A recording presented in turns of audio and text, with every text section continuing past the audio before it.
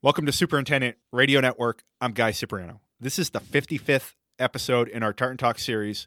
Our guest on this episode is Bruce Charlton. Bruce is the Chief Design Officer of Trent Jones II Golf Course Architects. Bruce has been with the firm now for 40 years. So longevity in a tough business is going to be one of the topics on this podcast.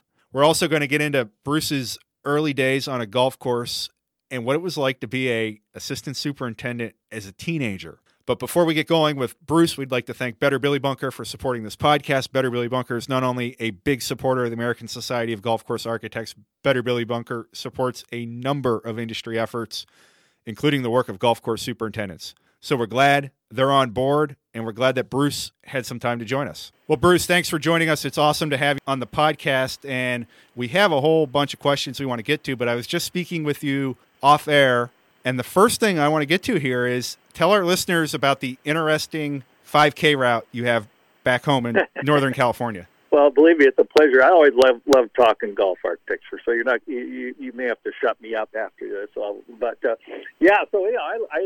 I'm lucky enough to live. Our office is in Palo Alto, California, and I actually live in Santa Cruz, which is just over the hill, as they say. It's about a 40-minute drive, and I live at a place called Tiempo, which is a great Alistair McKenzie design. And it was actually where Alistair McKenzie, chose to live and end up spending the latter part of his life. So I live right across the big ravine from the maintenance building.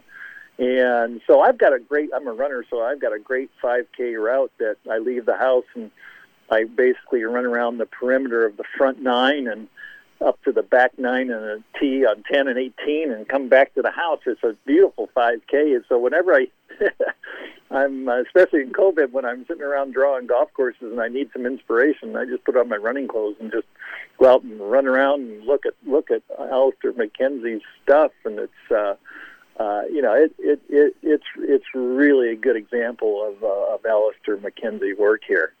And everybody in the community, a lot of people that are outside of golf don't know necessarily who Alistair McKenzie is, but boy, everybody here does, and it's a great spot. I take it there's probably some topography on that run too. Oh yeah, you know what? Funny you say that. I've developed on the same loop. I've developed that one direction is much easier than the other direction. So, depending on how I'm feeling that day, I usually try to go the tough way, which has more uphill in it.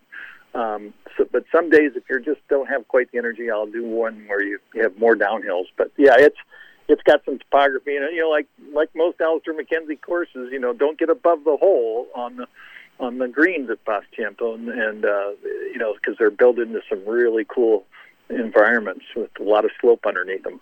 I tell my coworkers here at Golf Course Industry and other people in the industry that some of my best content and creative ideas come when I'm on a run or a hike or a bike ride. I take it you probably find that to be the case too with your line of work. Absolutely. Like I said, I'll often be in the middle of doing something, sketching up something or whatever, and I kind of get a breaking point, and I just want to kind of walk away from a while and go out and I go for a run, and all of a sudden an idea will pop in my brain like, well, shoot, I should think about, when I get back, I should think about this. And sure enough, some of those ideas are the best ones. I've run 6 or 7 marathons, I think 7 now, 7 marathons, and one of the best ways for me to handle all the time it takes to run a marathon is I'll be doing golf course plans in my head for 4 or 5, 6 of those miles so that I can divert my energy and my thoughts away from the pain I'm enduring. But just exercising and just being on a golf course and playing golf is great inspiration for me. I don't care where I'm playing. I usually pick up something. It's always in my brain, as my wife says.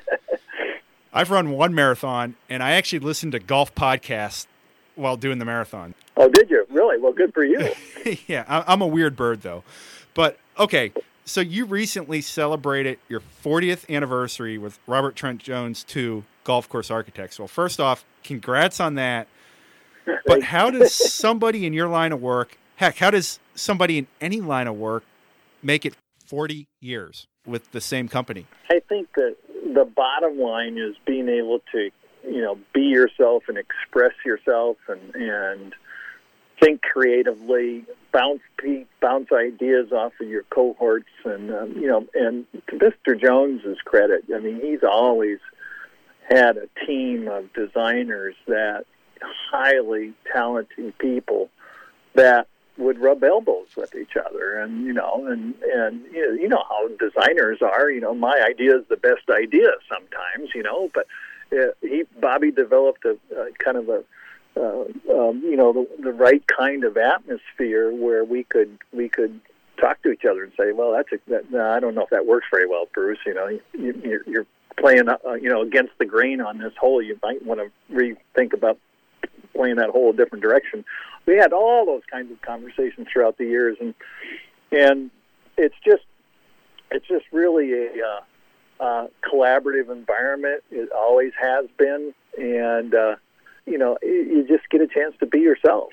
And not everybody's the same, obviously, and not every golf hole is the same. Not every golf course is the same. So it gives you a chance to throw a lot of your personality into what you do. When did you first meet Robert Trent Jones Jr., and what do you remember about that meeting?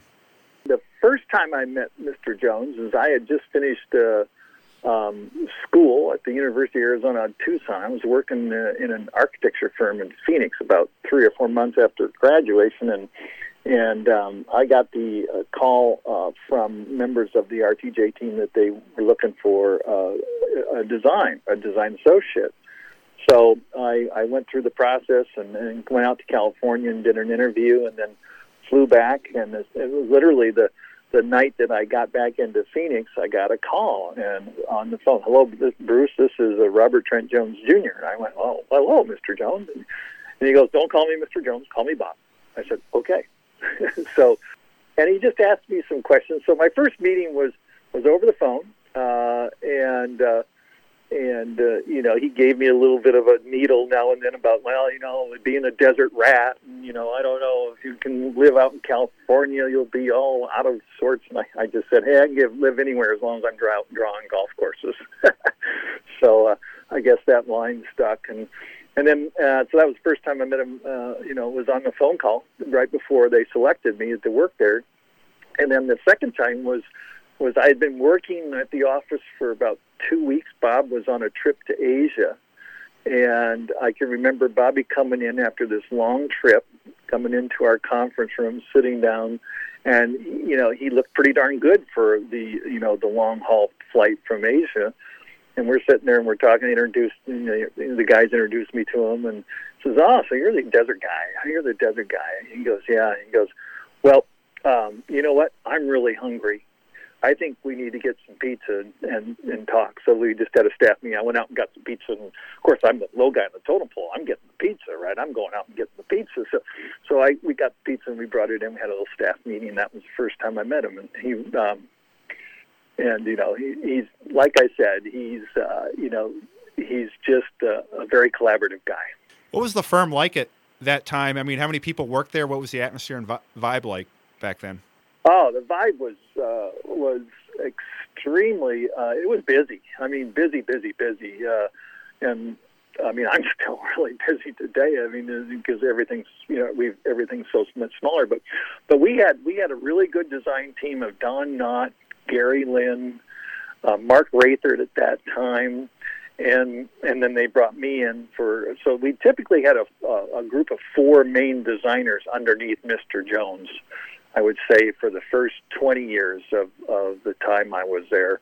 And, people left, and, after Mark Rathert left, Kyle Phillips came in, and that was probably the highlight team, I would say.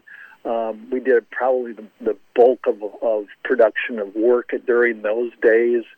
And then, Kyle has since, gone out on his own, and Don and Gary have done their thing also. So,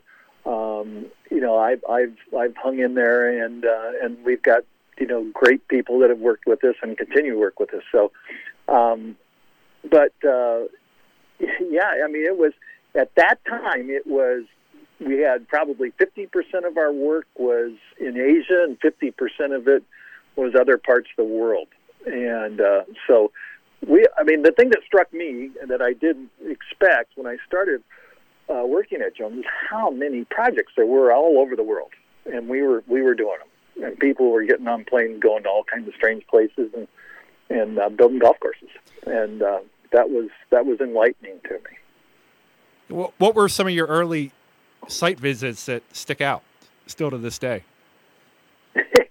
Well, I think one of the very first projects I worked on was a place called Spanish Trail in Las Vegas, and I remember going out there, and I think Mr. Jones and the team put me out there because they had this great site supervisor, a gentleman who's since passed away by the name of Whitey Wardell. And I show up and with Bobby, and Whitey looks at Bobby and goes, "Oh boy, you gave me the green guy. I got to treat this guy like, but Whitey was great. He taught me so much." And then probably the other site visit was the first time I went to China was when we were doing a place called Trans Strait Golf Club near Fuzhou, China. And it was, it was back in the time when there weren't a lot of American tourists being seen in China at that time. And I remember getting there and everybody just kind of stopping and staring at us. The hotel rooms were terrible, but the site was all sand next to the sea, so it was definitely worth the travel. And talk about running stories. I actually got brave enough one morning to put on my running clothes and just kind of run down the main street to the end and run back. And boy, you should have seen people stop in their tracks and look at me. It's like, who is this guy? He's tall, and why is he running? But those are some of the initial site visits, when I first started, that really stick out, yeah. At what point did you realize that maybe you would be with the firm for a significantly long time? That's a good question. I would say I probably realized it when two times. Number one was we were working on a project called Coda de Casa down in Orange County, California. It was a big development for our Vida Corporation. And we had 36 holes. And Don Knott and I started working on it. And Don, in his own great way, just said, hey Bruce, you know what?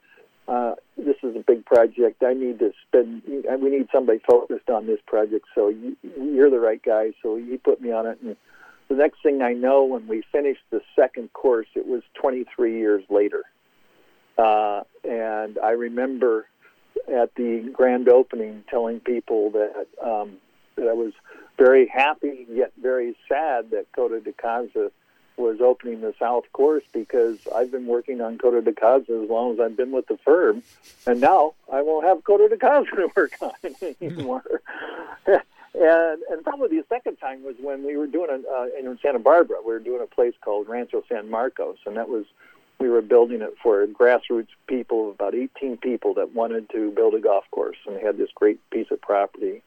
And we went through all kinds of revisions to the plans, through environmental procedures, EIRs, environmental impact reports, went all the way to state Supreme Court, based on the validity of the environmental impact report. So at that grand opening, I realized that I had been working with all these people for 28 years. It took us 25, 26 years to actually get the golf course built.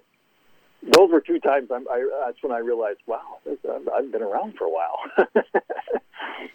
The golf course architecture tree that you're on, it extends back a long time. Did you get to know Robert Trent Jones Sr. at all? Yeah, early on, and he was always extremely open with his comments in terms of trying to teach me, right? So I remember the very, very first time I read about Robert Trent Jones Sr., which is really fun. I've been with Bobby at RTJ2 now for probably 4 months, and I knew Bob said, "Well, my dad's coming out. We're going to go look at something together, and he's going to come by the office. So make sure you clean it up." I said, "Okay." So we got the office all cleaned up, and I'm sitting there working on a grading plan. And I'm working away. It's middle of the day. And Bobby comes in and goes, "Hi, Bruce. I'd like to introduce you to my dad." And I look up, and there's Trent. He's got the floppy hat on, and he's very kind and says, "Hello, Bruce. How are you?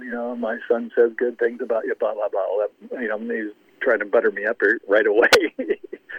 And so he sits there and he looks at my drawing. He goes, "Oh, what are you doing there, young man?" And I said, "Well, I'm drawing a grading plan." He goes, "Ah." He says, "Well, you know what the first rule of golf architecture is?" And I'm going, "Well, yeah." I look up at him like, "Yeah, I'm gonna tell you. I'm sure I'm gonna learn here." And so yeah, he says, "Well, the first rule of golf course architecture is called drainage, drainage, drainage. Because if you follow where the water goes, the golf ball will follow. It's called gravity." And he it was pretty funny because he prefaced it by asking me a question before he relinquished all that. He says, "Bruce, what's the first rule of real estate?" And I went, I don't know. And he goes, "Location, location, location." So much like that, here's what golf course's first rule is. So I've kept that with me as long as I've lived, and I do to this day. When I read greens as a player, I get on the green and I say, "Okay, where's the water going here?" I just try to imagine, it raining like crazy on this green, and where's the water go? I try to find the low spots on the green, and then say, "Okay, pretty much the ball's going to probably head that direction." So it's something that's stuck with me as long as I live, because it's a great piece of advice. Now, how often have you gotten on sites and wondered, how are we going to get this to drain properly? All the time. I see it all the time, and you have a lot of tools, in your toolkit. You've got where you can take it to catch basins and get pipe at a low percentage and get water away and everything. But to this day, I still design for the water to move even before I think about the shot. I want to make sure I can get the water to move and then think about the shot values. And so many times they combine, and then you've got the marriage of great things, right? When you can get all those things to work, and that's when you hit the home run. All right, let's go back a little bit further. You've spent the last 4 decades in California, but you're not from the West Coast. You're from the Midwest. Describe your upbringing into the game of golf. Well, my dad was huge in the whole thing. He told me at a very early age that that I could take on any sport I wanted, anything I wanted to do, go for it. And I was probably 4 or 5 years old, and I just noticed him going to the golf course every Saturday. My dad was an attorney. This is kind of a goofball story, but my dad was an attorney. My grandfather was an attorney. My great-grandfather was an attorney. And so when you look at that lineage, you wonder, what the heck did I do wrong, right? But so my dad was an attorney, and he would take a lot of clients out to the golf course in this small little town in Iowa called Manchester, Iowa. We had a 9-hole private club called Manchester Country Club, and he would go out there on Thursdays, and then on Saturdays he'd go out there with his best buddies. So I'm about 7 or 8 years old, and I said to my dad, I said, "Well, I'd like to try that golf stuff." And so, believe it or not, my sister made me a handmade club out of a stick and a rock just when I was little, and I remember hitting that. So my dad said to me, he says, "Well, you can use your mom's clubs until you break 40 for 9 holes, and then I'll get you a set of clubs." So long story short, every Saturday afternoon was my dad's and my time to get together, and we played golf. And after I had been doing that for 3 or 4 years, I was probably 12 years old or so, I became interested in working on the golf course. I said, "Well, this sounds like fun. I could be outdoors. I like golf, and I could basically stay the whole day out at the country club, and my mom wouldn't have to worry about me." And I would go to work in the morning and go play golf in the afternoon because I was working on the golf course. And so that all became ingrained in me because I spent so much time on the golf course as a kid, and my dad put the club in my hands and taught me how to play golf, and it's stuck with me. I love I could see the love of the game through my dad, and as soon as I got into golf, I was hooked. And I love the game. Once you're hooked on golf, I think it hangs with you for a lifetime. What do you remember about the people who worked at the golf course? Well, it was me and an old retired farmer for most of the summer.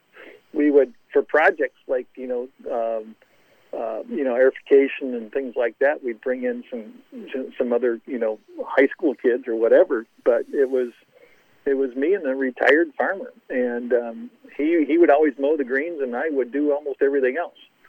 And it was a great job. We had one guy that just mowed fairways. He was an old retired farmer also. Just got on a tractor with a pull behind fairway gang, probably 6 to 8 reel mowers, and he'd mow fairways. And I did everything in between. So, and at that point in time, we didn't have automatic irrigation systems, so I was the night waterman on the greens. We only had irrigation on the greens, no irrigation anywhere else. And so the greens were almost large enough that you didn't have to move the sprinklers, but we had sprinklers on rollers, and so I would go out and put the rollers out as dark as it was getting dark. In fact, I used to play my last 9 holes every day from the tractor, and people in the club got to know that when they saw Bruce on the tractor that they better hurry up because he was starting to turn on the water. And so I would make the loop and play 9 holes while I was doing it. And as soon as I got done doing the loop, I'd go back to the first green and go back and move the sprinkler and just finish the loop. So it's a highly technical irrigation system there that we utilize in Manchester, Iowa. So if I have this right, you were in a managerial role on a golf course as a teenager. Yeah. I mean, it was fun. I was assistant golf course superintendent, yes, as a teenager, yes.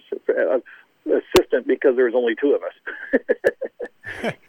Well, in your mind, as you recall some of those stories and remember working on that golf course, what are some of the biggest changes in agronomy over the last 50-some years, and how does that affect the job of a golf course architect, some of those advances? Excellent question. I could probably answer that 3 or 4 different ways, but I think one of the things, and I credit I think it's Gene Saracen who said this quote when they asked him, towards the end of his life, Mr. Saracen, what's the greatest advancement you've seen in the game of golf? And of course, everybody expected him to say something like the sand wedge or whatever, and he didn't even hesitate. He says the greens more. He says, and this is, how many years ago did Gene Saracen die? He said that the advancement that they've made in the Greensmore has changed the game of golf because of how fast the putting greens have become. All the contours on greens are accentuated. And so I would vote for that to probably be, and again, the biggest advancement has been the ability to mow the green surfaces and the surrounds and the fairways with just all the mowing equipment is so precise now. And, that's really changed the way the ball behaves on greens. I'm living at Papa Tiempo, and, I'm sure Alistair McKenzie didn't think they were going to be designed, being able to putt these greens at 13, 14 on the stimp meter when he designed them. In fact, it's been fun to continue on this line about how the Greensmore has changed things. I've been blessed to go back to some Robert Trent Jones Sr. golf courses and help touch them up and remodel them. And one of the first things I do is I get Mr. Jones's old sketches and I look at them very, very closely and try to crawl into his mind and say, okay, where did he want to put holes? Where are his hole locations? And then I go out and look at those slopes, and there's probably almost every renovation of Robert Trent Jones Sr. work I've been involved in. It's like, wow, that slope's just too strong now. So we gotta soften that slope down to get that great hole location back because Trent Trent was a diabolical guy. I mean, easy bogey, right? Hard par. So his green designs were there was at least one or two places where it was do or die type of hole location. So that I think has been the biggest change that's affected design philosophy. I'm more into greens that move and tilt and tie into each other as opposed to putting a bunch of decks in and big rolls and stuff. And unless you're working on a dune site in Vietnam or something like we just did, where we went back and we said, okay, let's get back into some link style greens architecture where you put all that stuff in the middle of greens. It's like St. Andrews, some of the stuff. I think that's been huge in changing the design over the years. Is the ability to mow all greens, tees, fairways, all those surfaces at a much lower height of cut. What type of responsibility and opportunity is it to get a chance to restore or renovate a Robert Trent Jones Senior course? I mean, we're in a unique position there, obviously, as being, kind of holders of that legacy. The Jones sons have the ability to do that, and they know their father. So it's a big sense of responsibility. It's also, trying to, crawl into the mindset of when the golf course was built, how far the drives and how far the ball flew, what was considered a hole location when the golf course was built, and then you kind of dissect all that stuff and put it all together. And I like to stay true to his design philosophies as much as he can. If he put two bunkers on the right side of the landing area, even though the landing area is moved, I try to bring back those two bunkers in, but shift them in the locations where they now make sense, the way they used to make sense, and then try to match style. So I like to stay pretty true to it. I would say the major difference I have when we're doing some RTJ senior renovations is I probably, and I don't know if Trent would do this if he was alive nowadays, but I have a tendency to use, slopes around and outside the greens and mow them tight so that the ball is, is affected by those tightly mowed fairway areas, and it gives a lot of flexibility to the type of shots players can hit around the greens. So, but yeah, I definitely feel a sense of responsibility and respect for the original design. Whenever I see an RTJ senior course, I'm walking it going, okay, what was he thinking? Why was he trying to do that? And you can't guess, everything, but if you know what you're looking for, especially when he tells you that in the office, drainage. And that's kind of my secret when I first go out to see an RTJ senior course. I really try to figure out where the water's going. Now, looking at your portfolio, you've worked on hundreds of fascinating projects. I would say probably every golf course architecture project is fascinating in some way, but one that really stuck out to me was a fairly recent one. In 2018, you worked at past PGA Championship site, Tanglewood Park in North Carolina, and your firm worked with Richard Mandel, who is a fellow ASGCA member. What was that project like, and what does it say about your business that a firm like yours can collaborate with another member of the ASGCA to do something special? Well, I think, once again, that's a great example of some great Robert Trent Jones Sr. work, and, and it was all started with greens renovations because they're going to resurface greens, and the project kind of grew as it went. But, we were brought in by Forsyth County, who owns the Tanglewood, and they wanted to work on the championship course and bring that back to the glory days of the PGA. In fact, when I think Lee Trevino won there, if I recall. So we said, great. So we did a master plan and worked up what we thought was some really good ways to utilize RTJ senior design philosophy, yet get it into today's game. And we worked closely on that. And the folks at Forsyth County had a concern with us being all the way across the country and they have talked to a number of architects through North Carolina, and so they just asked me one day, said, "Hey, would you guys consider, collaborating with a local person to help get this project done?" And I said, "Yeah, we would consider that, but the person has to be an ASGCA member, because I'm a big ASGCA guy. I served as president and the whole executive committee, and done the same thing for the foundation, and it's just a really meaningful organization in my life. So I just know that when people are in the ASGCA, they've got a certain element of experience. So I just made that statement. I said, yeah, as long as they're in ASGCA, I'm more than happy to work that out, because I wanted to make sure the project got done, and I knew that Forsyth County was limited in its funds, and they really, really wanted to get this done. So that's how it all came about, and Richard did a lot of the legwork. We did drawings with Richard, and then Richard was great. He would go on site visits and send me photos. We did some joint visits together, and it was easy. It was bantering back and forth about golf architecture. It was fun. And Richard got a good eye and good training, and so it was fun. Speaking of municipal golf courses that have hosted major championships, your firm got to do Chambers Bay in the Pacific Northwest. What did that opportunity and the result of that opportunity mean to your company? When we first got the RFP for 27 holes on an old landfill or old mining site in Pacific Northwest, without seeing the maps and everything, our people in our business development at the time said, well, I don't know, Bruce. He just plumped it on my desk and said, take a look at this. I don't know if this makes any sense, because it's a public job, 27 holes, old landfill.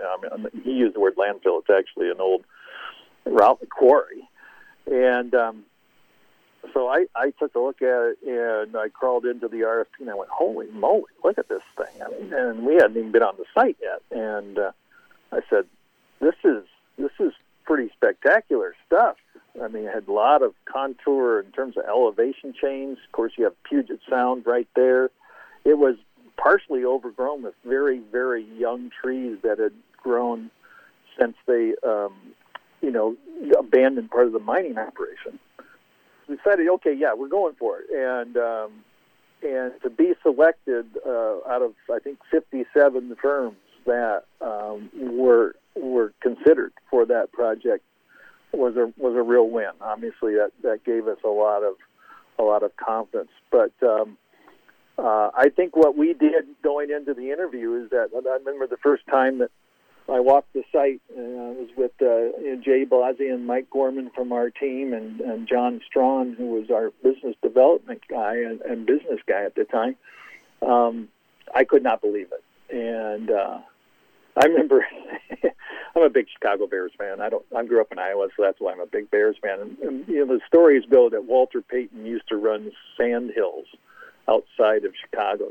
He had some hill of sand that he used to run up and down. That's how his legs were so strong. So we get up and I'm walking the site, and I turn to the owner and I go, wow, look at this. It was probably a 40-foot high sand dune. It's on the right side of hole number 10 now.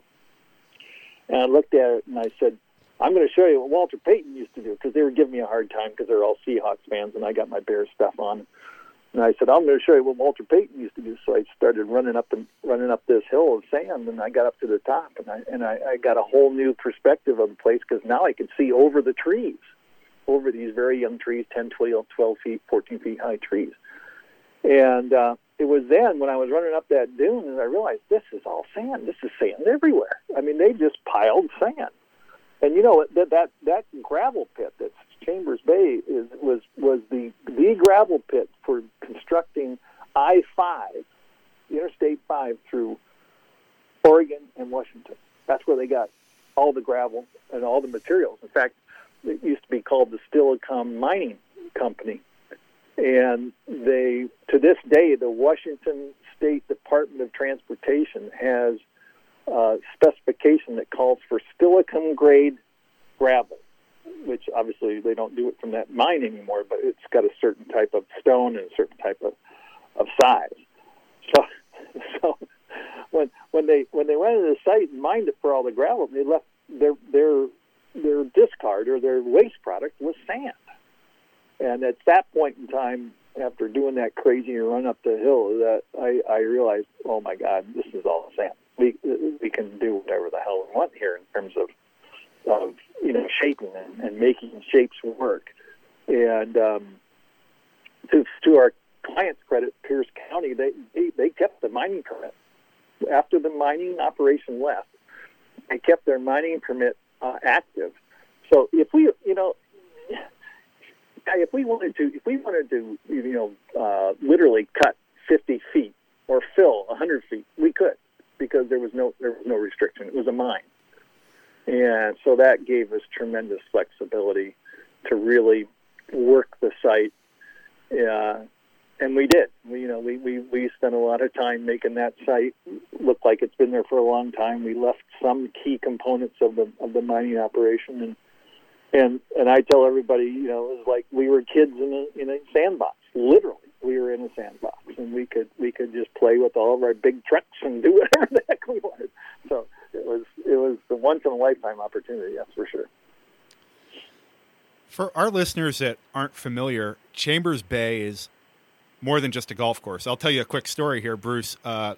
Last September, my girlfriend and I took a trip to Olympic National Park in Mount Rainier. So we flew into Seattle-Tacoma Airport. We had about a 2.5-hour drive to where we were staying in Port Angeles.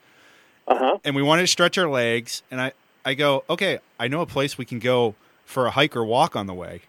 Well, it happened to be Chambers Bay. There's a public access trail around the golf course. She's a non-golfer. We're walking around. She's asking me dozens of questions about the course, and she's like, are all golf courses like this? I said, well, not quite. This is a unique one, and here's why.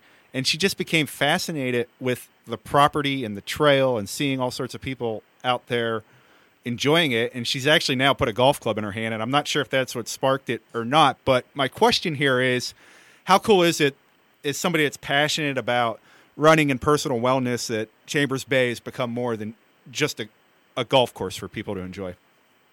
Well, that was a key component from day one, and we knew going in.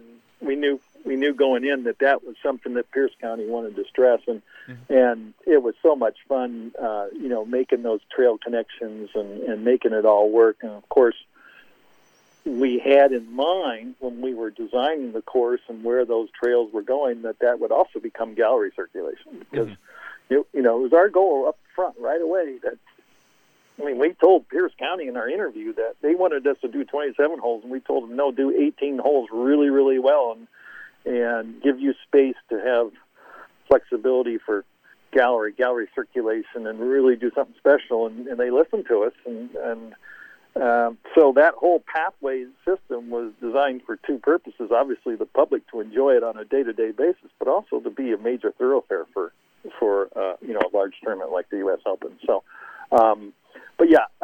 very, very proud of that combination of uses. And funny story is that when they opened up the clubhouse, the temporary, quote unquote, temporary clubhouse and the dining facility, this was all done out of very temporary buildings. They, the very first year that Chambers Bay was open, the dining facility, the food and beverage facility at the top of the hill, which was just a small type of thing, surpassed its revenue projections by, I think, 5 times.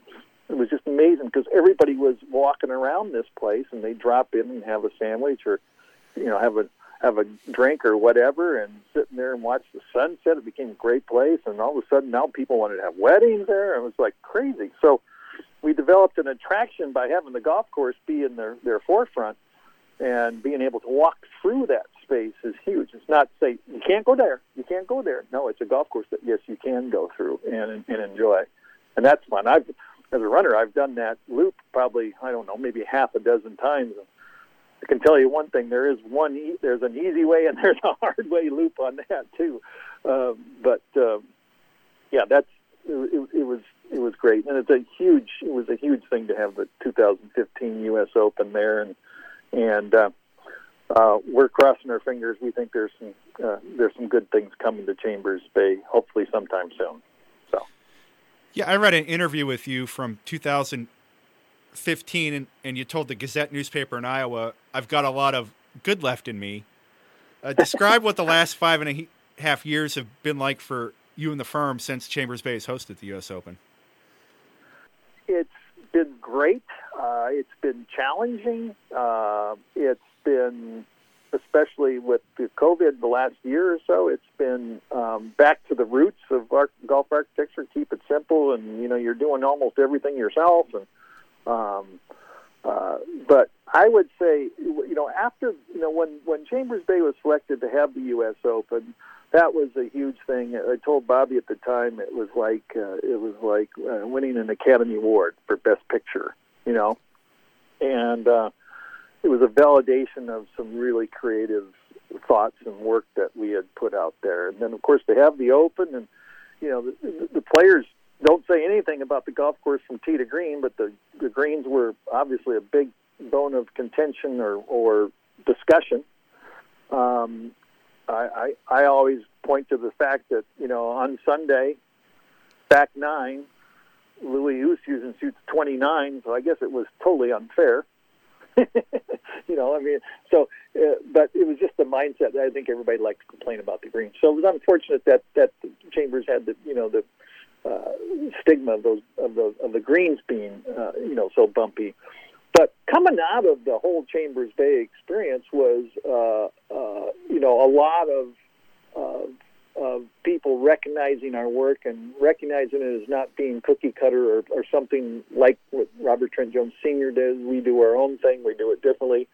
And since then, we've gotten the chance to work on some really great sandy sites in Vietnam, down in Mexico, at Costa Palmas, and because of that Chambers Bay work, I think people see that, hey, we can, as a firm, can create some really cool golf experiences in land that is not necessarily the best piece of land, but once you give us the sand component, we're off to the races.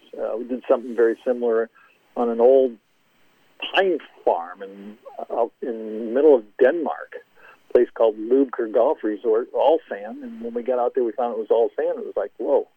So we hardly moved any dirt. We just exposed what was underneath the ground, and that all kind of stems from what we had done at Chambers Bay and the success with Chambers Bay. So it's been a lighthouse, if you will, of people seeing that that Robert Trent Jones II is just not doing parkland golf courses. You know what I mean? It was a validation that we had the creativity to do golf courses of all kinds of styles, and that was extremely helpful to the firm. Just throughout the course of this podcast, you've probably mentioned projects in 6 different countries. What has the past year been like for the firm, especially a firm like yours that travels a lot internationally, and how has everybody adjusted to what 2020 brought it? Well, great question. It's been tough. But, when you run into a wall, you can either just turn around and head backwards, or you can figure out a way, I got to get over on the other side of this wall. Let's figure out some way to do it. And, we found that, thank God for drone technology. I'm working on a bunker renovation project in China, and the client send me drone technology, and I fly the drone on my computer, and I hit stop, I hit pause, and take a screenshot of that, print it out, draw all over that screenshot, scan it, send it back, and so I'm able to get some pretty productive work done without actually being on the site. Now there's absolutely nothing that replaces being on the site. So I'm a proponent of making sure you get to the site and you do a lot of your site visits on the site. But from from that perspective, we're working on a brand new course in the Caribbean. We're working on, new stuff in Ecuador. We're just finishing up in Vietnam and looking at more work there. We've done Mike Gorman from our team, who's a really talented guy and been my right-hand guy for the last 10 years now. He's in France right now, and he's staying there on a project and doing a bunker renovation. He's staying there for, a month, just working from there because he can get so much work done on site, and then he's on a totally different time zone, so I can draw all day. Like, I'm working on a drawing today that I'm going to scan at the end of the day and send to Mike, and he'll be working on it while I'm sleeping. He'll be doing the rendering and all that kind of stuff. So you just work. You just find ways to work. And we have not changed our philosophy about, we're hugely interested in all courses, all parts of the world. I know Bobby's always considered himself kind of a global golf guy. He just wants to be known globally. And, there's some architects that prefer to stick closer to home. That's fine. It's a great decision either way. But, it's affected us. We have all gotten on planes when we needed to. But I would say travel is down, 80% of what it used to be because of all the restrictions and, the pandemic. You just got to be careful. But I'm as busy as ever. And our work continues. So, yeah. Despite some of the challenges of the past year, just how glad are you that you took that job 40 years ago, and how rewarding has this career path been for you?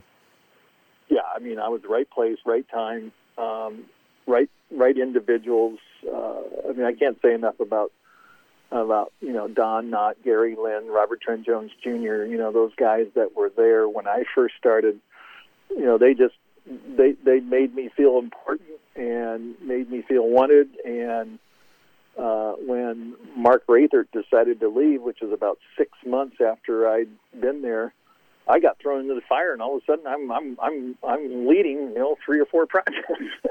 So it was sink or swim, dude. So in that sense, it was a lot of fun and immediate growth. So throughout the years, I just always be very, very thankful that I had that opportunity so young in my career, and I build upon it all the time. And I go back and I think about some of those early days, and have I learned, or is some of those early thoughts are good?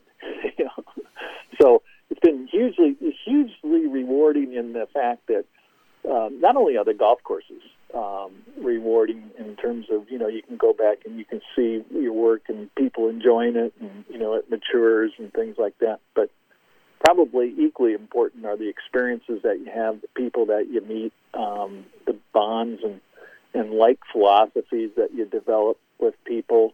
And I always tell people, man, if you can't have fun doing what we're doing, we all should quit. So I believe in really kind of enjoying the whole experience, and that's always been important. So if you look at it with that attitude, every job's a new opportunity to have fun, right? So that's kind of the way I go. Well, Bruce, speaking of fun, we've recorded for close to 50 minutes. It's felt like 5 minutes. Really it's gone. Appreciative that you took the time. Thanks for joining the podcast, and we look forward to seeing what you and Robert Trent Jones II do down the road here. Oh yeah, we got some good things up our sleeve, and like I said in 2015, I got a lot of good left in me, so that's good.